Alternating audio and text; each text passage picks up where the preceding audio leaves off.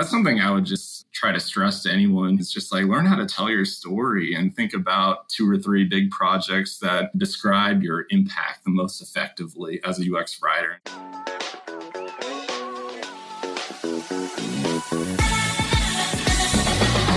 This is Writers in Tech, a podcast where today's top content strategists, UX writers, and content designers share their well-kept industry secrets. Hello, and welcome to Writers in Tech, a podcast brought to you by the UX Writing Hub, a platform for UX writers, content designer to learn about this field, how to get into this field. We have a blog, a newsletter, plenty of free resources, and also our UX Writing Academy program, which is an education program for people that want to get into the field. Pretty heavy, 6 months, a lot of fun. And today I have the privilege to speak with Andrew Estelford. I had a workshop with him a few months ago, and it was such a professional workshop about like being a UX writer, the company named CallRail. And I decided to have him as a mentor for the program. And now I have the privilege to have him for the podcast. Hey, Andrew, how are you? I'm doing well. Thanks so much for the invite today. I've been looking forward to this for a while. So a pleasure to be here, Yuval. Pleasure to have you here. I've been waiting for this conversation also for a while. You've been quite of a leader lately in the UX writing community, helping so many people to, step into this field. You had this pair writing content you've created on LinkedIn that was pretty cool. And also the students loves you, like the feedback that we receive from the students, it's amazing. So first of all, tell me, how is it like to be a mentor? Oh, I've loved it. It's been so rewarding for me. I'd never been a mentor in an organized setting like this before. During COVID, actually, in 2020, I was kind of pushed to meet people online in the UX writing community. And I found out I really enjoy just connecting with people throughout the world, talking about best practices and their lives, really, just as UX writers across the globe. And so I'd never really done anything, though, as a course mentor before. So I was really honored to be asked to be a mentor for the UX Writing Hub. And I was kind of uncertain too. I was like, I hope I do this well, and I hope I'm a good influence for the students. And I began by asking a lot of questions for their previous mentors and connecting with people who've done it before and gained some tips and tricks from them. I was really grateful for that. But it's just been so rewarding to mentor the 2 students I've had. And I really admire them, just how much they've dived into the situation and are so eager to learn something new and take my feedback. And it's just really energizing for me as someone who's been in the field now for almost 3 years to just receive this fresh energy from the students and to kind of learn on my own too and be taught things from these students about just how it's possible to reinvent yourself and really gain a new passion and things like that. And that's super inspirational for me. And so it's something I'll take with me beyond this experience once I'm done with this mentorship journey, but it's something I'll always remember. And I hope to continue it too. I think I've discovered that I love mentoring and have a passion for it and love touching people and helping them along in their career journeys. So I've really enjoyed it a lot and hope I can continue it in the future. Amazing. Me too. Do you have, so there's a lot of people out there that are being asked, like if they could mentor, so people want to get into the field. They ask people in the industry, I want you to be my mentor. And there are people that want to mentor other people. What will be your tips right now for mentors and mentees? Like how can those work together regardless, to the program that we have in general, like in people's career? So what will be your tip to be like a really great mentor? That's a great question. I'd say just be open and responsive as a mentor. I think those things are really important, and to just be empathetic too for people and their particular career journeys. A lot of the people I've mentored are people who were journalists like me, or who have some kind of marketing background or some other communications background. Everyone's coming from a different place, and we're all developing this interest in UX writing together. So I think as a mentor, I'm aware of that situation, or maybe some things that may seem simple to me now after a few years in the field aren't as recognizable or simple to people who are breaking in. So you want to explain things in a clear way as UX writers, be clear, concise, and things we do on our job day to day. But that comes in that's helpful as a mentor to do that too, and to just kind of boil things down in a simple way for people who are breaking in. So I'd say as a mentor, it's really good just to, be just a supportive figure for mentees and to give them inspiration as they take these opening steps in their journey. And that's fulfilling for me because it just fills me up with energy too. And I hear that they're really enjoying their lessons and the assignments that they're doing. So, it's a two-way benefit, I think, as a mentor to see the progress that your mentees make. So anyway, as a mentor from that perspective, that's the advice I'd give, is just be responsive and give good advice and just, be a cheerleader for the mentee. I think that's so important. But as a mentee, I think it's important just to seek people out and kind of creative about trying to find people who have done this before or who have interest in mentoring people. There are actually a lot of us out there. I've connected with a few people and have tried to figure out ways where we can make this even a bigger thing where, within the UX writing community, we can develop a network of mentors and have it be a year-round thing where people can look us up online eventually and know that we're open to taking questions just via LinkedIn messages or email or something. So I think that space is available out there eventually where this could be kind of an organized situation where there's a network of mentors to help people who are so interested in this field right now. Because I think the interest in UX writing will only continue to grow. I've seen just a huge growth in the interest in this field in the last year and a half. So I think that's only going to continue. And I think as part of that, there'll be an opportunity for people like myself to give back and to be mentors and to answer questions. So I hope that network of mentors continues to grow and we develop some kind of situation where people can find us easily and know that we're available to answer questions. Very cool. I love the idea of building a network of mentors, people that are responsive, answering people. I feel like that might be very useful. Very useful. I know that there was this something called Adalente, something like that. I forgot the name. Someone named Jessica maybe created something like that. I remember reading about it in the past or something like that. Nice. Anyway, fantastic. So your background is interesting. I remember from your workshop where you talked about I know it's in journalism, but more than that, you have background with video, right? Yeah. Mm-hmm. And what I really love about and it was really mind-opening. Your workshop was fantastic. I learned a ton. And you talked about how to create better user experience using videos and editing and script writing and analytics of videos to optimize the user experience. So I know that right now you're about to start your new journey in a new company, and I'm not sure what your responsibilities are going to be over there and if they're going to be similar, but I would love to learn more about how you're doing it and best practices of people that want to use video maybe to improve the user experience of their product and not sure exactly how. Yeah, no, exactly. It's been super fun for me to do this. You're right. I had a background in journalism. It was really interesting. For most of my journalism career, I didn't do video. And as always, as a writer in journalism, there was this tension between video and the written word where it was companies were pivoting to video and it was somewhat of a threat to the writers who were doing the written product. So I remember that at the time where I didn't have much video experience and there was this looming cloud of this video presence where kind of business models were changing for a lot of media outlets in the mid 2000s, at least here in America, the 2010s. So anyway, it was really interesting going through that process. But my last journalism job, I jumped into video work a little bit more and helped with some Facebook Live shows and creating video assets for these broadcasts. And so I gained some experience from that. And I told my manager early in my first UX writing job that, I had this experience and she always saw a need to create video content for our help center to help visual learners within our support articles.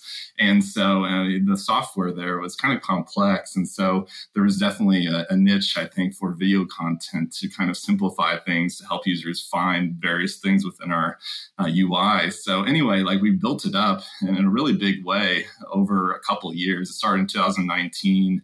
And by the end of April 2021, we had 86 videos with more than 80,000 views. And these videos not only appeared within support docs, but also appeared on our .com, our marketing website. They also appeared as marketing assets and emails to customers to introduce new products. They appeared as just assets for our sales and support teams to email directly to customers if they had questions. So it was really fun to see video become a bigger part of our content ecosystem. And I viewed it when I was building out video as just an extension of my UX writing work. I tried to just write in the same way within videos as I did within our UI, use the same principles that we developed within our style guide for the UI work or the product work, or I'd just try to be clear, concise, useful, helpful to a user. And it was really fun to see that grow. I also got to design things and use our assets, internal assets, to kind of create a personal touch within these videos. So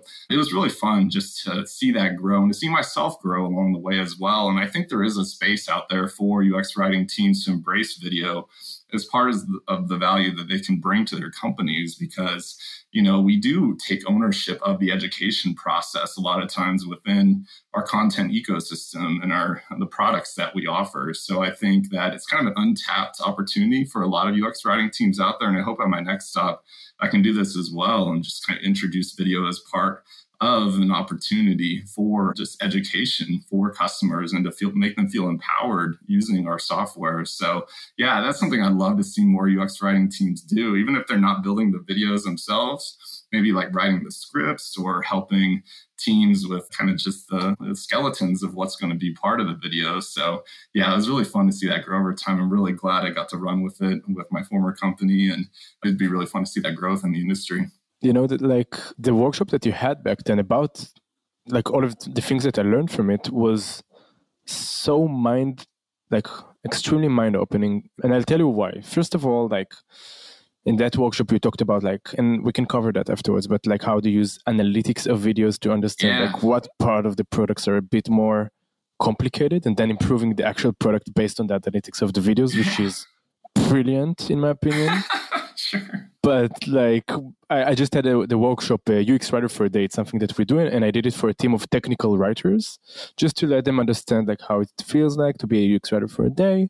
And they ask, all right, so we're writing these documentation papers all day. So what is the overlap with UX writing? And I told them listen, when I'm trying to learn a new tool or how to use a new dashboard or anything like that, I will try to think how intuitive it's going to be. If it's not going to be intuitive, I'll probably look a tutorial on YouTube.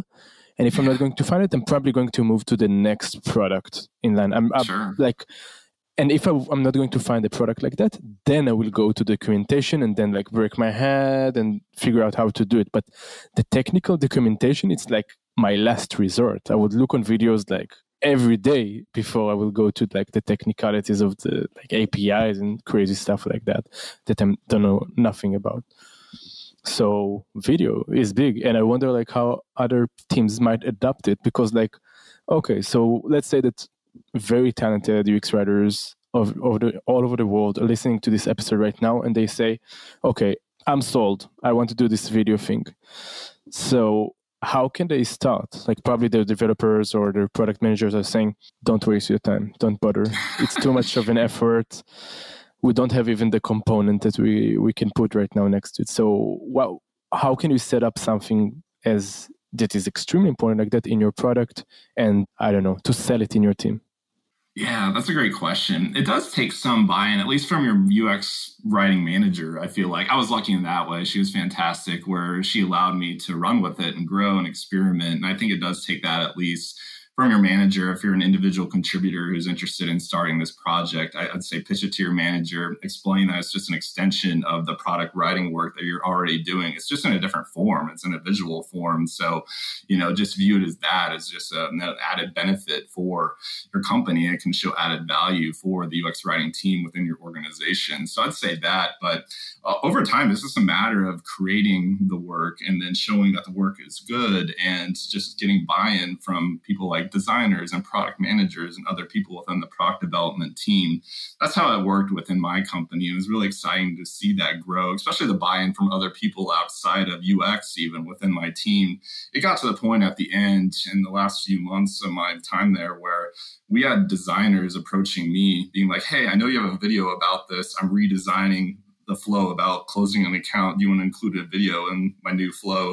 So it was really cool where they would approach me and want to include a video within this redesign that they were doing for this particular part of our app. So, and then we did ship it that way, where a video was included on the last screen of that closing an account flow, where we explained like, oh, we're here to help you before you close an account. Contact our support team or something before you, leave us for good. So it was really fun to get to that point where we had buy-in outside the UX writing team within my company. And it was a team effort. And it was so much fun to get to that point. So I'd say just take baby steps at first. Don't try to build a mountain in a day or something. It's just all about showing that you can do the work and create something new that ties the need of just helping a customer and creating new value that your manager or other people within your organization didn't think was possible. And I think that's what was really rewarding as far as like the video work at CallRail was just like we invented something new. It wasn't something that was there 5 years ago. It was just like, oh, this is something that is possible within our UX writing team. And it became an expected part of UX writing team's output. I had a teammate helping me who created original music, who did the voiceovers. He was a UX writer. He did other things too, but he did that as part of his job where he was like making music and reading the voiceover and things. So, you can really tap into other people's talents and make it a team effort.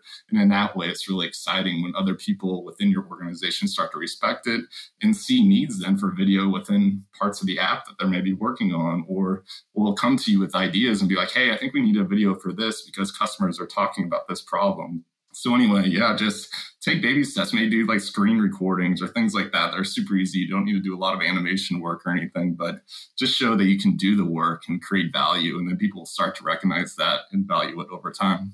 And I know that there is also in the audience many people that are like freelancers or want to get into the field. So I feel like there is a really great niche here for people that just like, I don't know, there is the broader field of UX writing, but they want to find like their own kind of place in that field. So if you do like UX writing and videos and like product education with your writing as well, adding some topics to your writing with like some kind of video providing service, I feel like that can be a really hot niche right now. It's not yet developed, in my opinion, because I don't see many people are doing it right now. But I feel like people can earn a lot of money, doing that in like those monthly retainers for big tech companies. Yeah, no, definitely. I think it's all about just, pitching ideas to people and explaining the value of it. And I think that's part of it too, is explaining the value. You can say like, I can do this cool thing, but unless you explain why it's beneficial to them and their company, then, you're kind of missing something there. You just need to add some data, If you say, okay, so these 80 videos that were like viewed 80,000 times reduced the churn 10%, or maybe helps people optimize the experience with this number. So I don't know, relying on the numbers is always great when you're trying to persuade a business to pay you for services. Oh, definitely. That was part of my job too with the video work, is I kept monthly and quarterly stats on view counts and engagement metrics and things like that. So I would go through the numbers each month and each quarter, and then update things, and then present those to my boss, and then those would be presented to her boss. And so it became a part of like their ops meetings and things like that, like the video trends. So anyway, like it was one thing to make the videos and have it be like this cool shiny thing in the corner, but then I worked within the data and showed like why it was valuable and that customers were watching these things. So that's an important part of the process as well. Remind me, what tools were you using for the host of the video? Yeah, we use Wistia. So Wistia has been great. We would just upload the videos within Wistia, and then they would handle all the stats as well and show us and trends and view counts and engagement details, things like that. So we use Wistia throughout that project. So cool. But there is a danger here. Like just like the designers reached out to you and said, hey, we're going to change this flow. Can you put it in the video? So I feel like it's less scalable because you need to like reshoot something, then upload it. products are constantly changing, of course, from 1 month to 1 quarter to 1 year. And then like your video needs to change every month, maybe. And, rendered, uploaded, that might take a lot of, people power. Yeah, no, it was something where I had to do that at times where we would change a design. And of course, my screen recordings have the old UI in it. So I had to go in and re-record things and then paste that into my Adobe Premiere. And so it was an effort. And there were times where I was fortunate where my manager would be like, I know you have a lot to do with this here, and we'll kind of stop things, the other things on your plate. And you can just concentrate on this for a while and update things. So yeah, it did become a process where there's no easy way around it, where you have to update things sometimes, especially if you make a big UI change. And so that was part of the video work. And I think there's just no way around it, unfortunately. I wish there was like a plug and play thing where you can just change everything at once, but there's a lot of manual work just to change those things. So if you have an app where you're doing a lot of like UI changes, that is part of the job. But some places don't do a lot of UI changes or visual changes, so it might not be in other situations. So it really depends on your company, I think. Really cool. I know that if I write something in like one of the parts of the products that we have on in our automations, I kind of forget about it. And then like 2 years after I like open this email marketing funnel or this landing page or this even part of the course, and I'm like, okay, we must change it as soon as possible. I know. People can't see it anymore. We need to change it. It's not relevant. I know. It's just after a while, I got to clean that stuff up for sure. Totally understand. All right. Great tips for everyone that want to get into video and UX writing and all of that. And I know that you are going to do your next adventure. So you're finished with CoreRail. So what's up next? What's on your plate? Yeah, definitely. I'm really excited. I'm going to be a UX content strategist at RingCentral. That's a remote role for me. I'm based in Atlanta, Georgia in the United States here, but RingCentral is based in the Bay Area in California. So I'll be in Atlanta still, maybe sometimes go out to California. But yeah, really excited just to take the next step in my career and grow and explore in new ways. And so, yeah, just really excited. I'm thankful for all the things I learned at CoreRail for sure. That was my first UX writing job, and I transitioned careers and will always have a soft spot for that stop in my career journey. But yeah, really excited about everything that I'll get to experience at RingCentral. Yeah, thank you so much. And the plan is to build like a team of UX writers. Yeah, I think it's a growing team. There's a manager and then 2 other individual contributors in addition to me right now. So yeah, we'll see. I'm really curious to see how things evolve over time, but it's really exciting to know that UX writing is becoming a valuable part of that company's UX processes, and they're respecting the words in that way. And so, yeah, when I was interviewing, it just seemed like a great opportunity to join a fun, energetic team that's really eager to grow things out and within a pretty big company. So, yeah, I think it will be quite a bit different from what I experienced at CoreRail, because it was kind of a smaller scale in some ways, but this will be a big company with kind of a UX team that's growing, and there'll be chances to explore and create processes, and really excited about everyone I'll be working with there. Amazing. And how was the interviewing process like?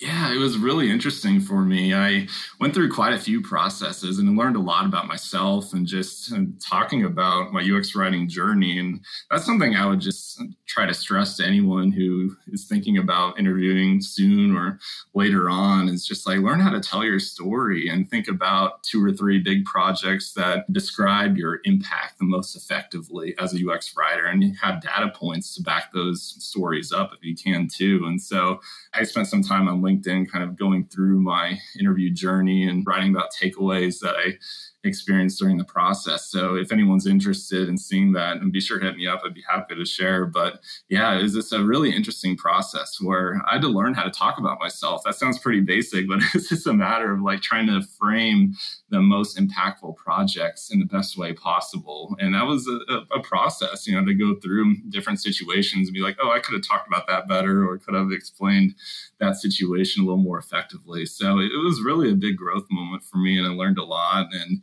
happy it's over, to be honest. It's kind of exhausting, but I'm really excited for what's coming next. How many stages did you had in that interview process? Oh, there were a lot. It really depended on the company. And how long did it took as well? Yeah, so at RingCentral, it took about a month for the whole process to play out. And so most companies is pretty typical where you'd have a recruiter screen at the beginning and kind of have an initial conversation about the role and maybe the responsibilities and compensation involved with the role, things like that. And then from there, you'd have a hiring manager screen. And all this was done via video call, except for sometimes phone calls with people, but this was all done remotely. And so, I'd have the hiring manager screen. And then from that point, you'd either have a technical screen where you do a take-home assignment where you have a few days to complete it, or you jump right into maybe an interview panel with a lot of UX designers or product managers, people like that. So in some cases, I interviewed with like 5-6 people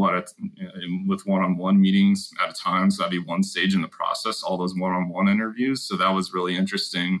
And then from there, you'd sometimes have a portfolio presentation where you talk for about 45 minutes to an hour about 2 or 3 big projects during your current job. And so that was a big growth moment for me to just learn how to explain those projects. And I approached it from a storytelling perspective, like went from beginning to middle to end, like the inspiration behind the project, what we did during the project, and then the impact of my work and things like that. So that was the portfolio presentation. And then from there, it was really just kind of waiting game. They'd either contact you with an offer or they'd say, no, thanks, thanks for your time, but we're moving in a different direction. So it was a lot of twists and turns. So I was really fortunate to meet a lot of great people, though. And it's something that I just viewed as like a personal improvement journey, too, where I just learned how to kind of frame my accomplishments over time or things I worked on over time and try to explain and articulate those things in the most effective way to make things impactful for who I was speaking to at the moment.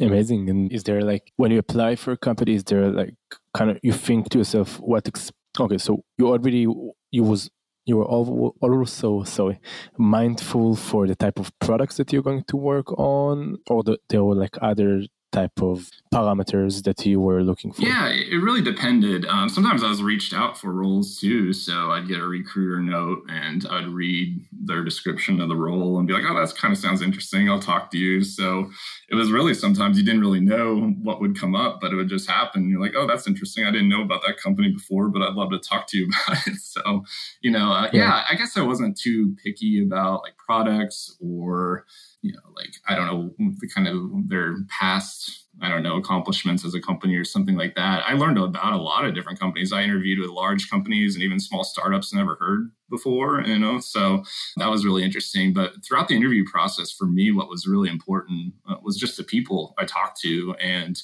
kind of the mindset of the company, the trajectory of the company. I could sense a certain momentum with the company, that was really important to me too. So that was good. But mostly for me, it was just if I connected well with a hiring manager and my UX writing teammates and potential teammates. So that was something I valued quite a bit, was just those video calls with the people who would be my UX writing teammates. And if I felt a good vibe with them, I was like, oh, this sounds really cool, And so it's exciting for me to learn new things and to jump into new ideas and figure out new products. So I kind of trust myself to learn those things if I'm hired somewhere. But for me, interviewing, it's really important for me to enjoy the people I work with and be enriched and inspired by those closest to me as far as writers go and even UX designers and people like that. So I was really looking for a good connection with all those people throughout the process. You touched a fantastic point that I would like to talk about, which is when we are interviewing for a company, we are also interviewing them.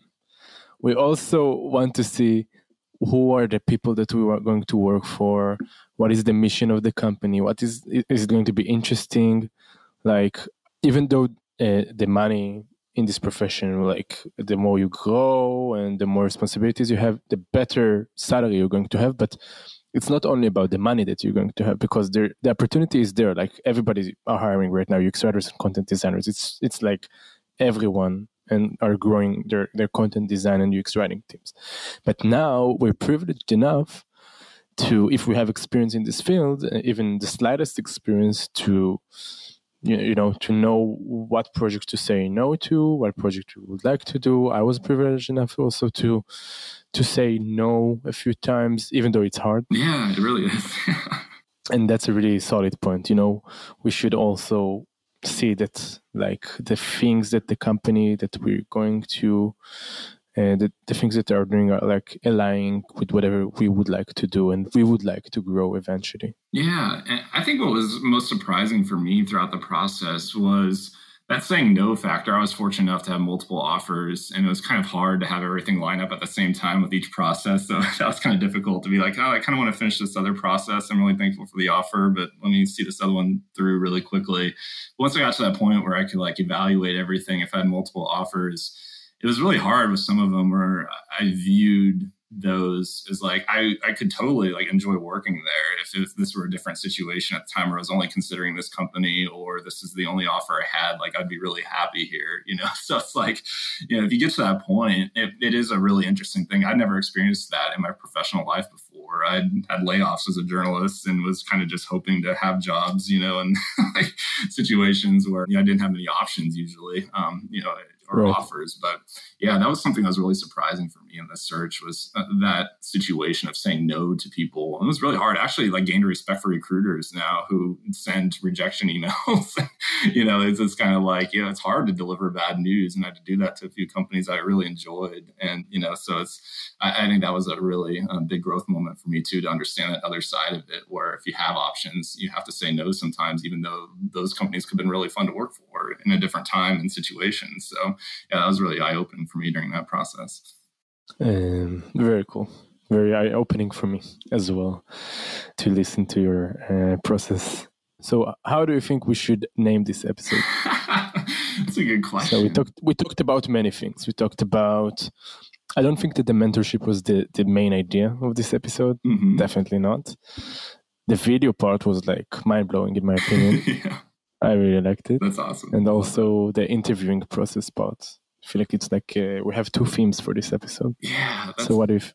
I know, it's almost like the whole theme is almost like personal growth and like both in video and interviewing. So I don't know if there's some way we could tie that theme in there. But yeah, like if you want to... That's smart. Yeah, if you want to just be like, I don't know, like we could spell it out somehow in the title too, like video and interviewing too. But like I just like the idea of like personal growth and like, I don't know, like growing throughout a personal UX writing journey or something like that. All right, that sounds pretty cool. Yeah, maybe that, play with those words if you want, run with it. Yeah, that'd be fun. That's kind of what I took away. Feel free to change it up too if you want to, but yeah, that's cool. I like it. I like it. It's good. Awesome. I think it's good. That's cool. Yeah, I had a lot of fun with this. Yeah, it's awesome. How was it? Did you have fun? Oh, what was that? Sorry. How was the episode? Did you I loved it. Yeah, it was so much fun. I love doing this stuff. I used to do radio in my old career. And so anytime I can do podcasts or webinars or something, it's super fun for me to kind of tap into that old experience and do this again. All right. Yeah, anytime you want me on, I'd be happy to chat. I can like talk for hours. Amazing. Sounds good. Hopefully we could have you again. I would be more than happy to. I learned a lot as well. And also, you are going to do fantastic and amazing things in your career. I could tell that like where you are today, you're going to even like way better places as well. And chatting about it in our podcast, giving other people inspiration about it, you're always welcome. Oh, thank you. I really appreciate it a lot. And I think you've given me so many opportunities too to do like webinars and be a mentor. And I really thank you and Anya and everyone at your organization for opening those doors for me because it has created some visibility and always be thankful for that. So I really appreciate it a lot. Thank you. Awesome. All right. So thank you everyone for joining us for another episode of Writers in Tech, a podcast brought to you by the UX Writing Hub. Check out the UX Writing Hub website. We have a free course over there and I want to welcome you to check it out. In addition to that, I have heard that if you want to get some traction on your podcast, you have to have like followers on Spotify and positive feedback on iTunes and Apple Podcasts. So just do it. Help us out. We want to create better visibility. We want more people to get access to it because there is a lot of free resources that people get here that helps them to get into the field. So help us out. Thank you very much, Andrew. It was awesome to have you. And I'll see everyone on the next episode. Bye.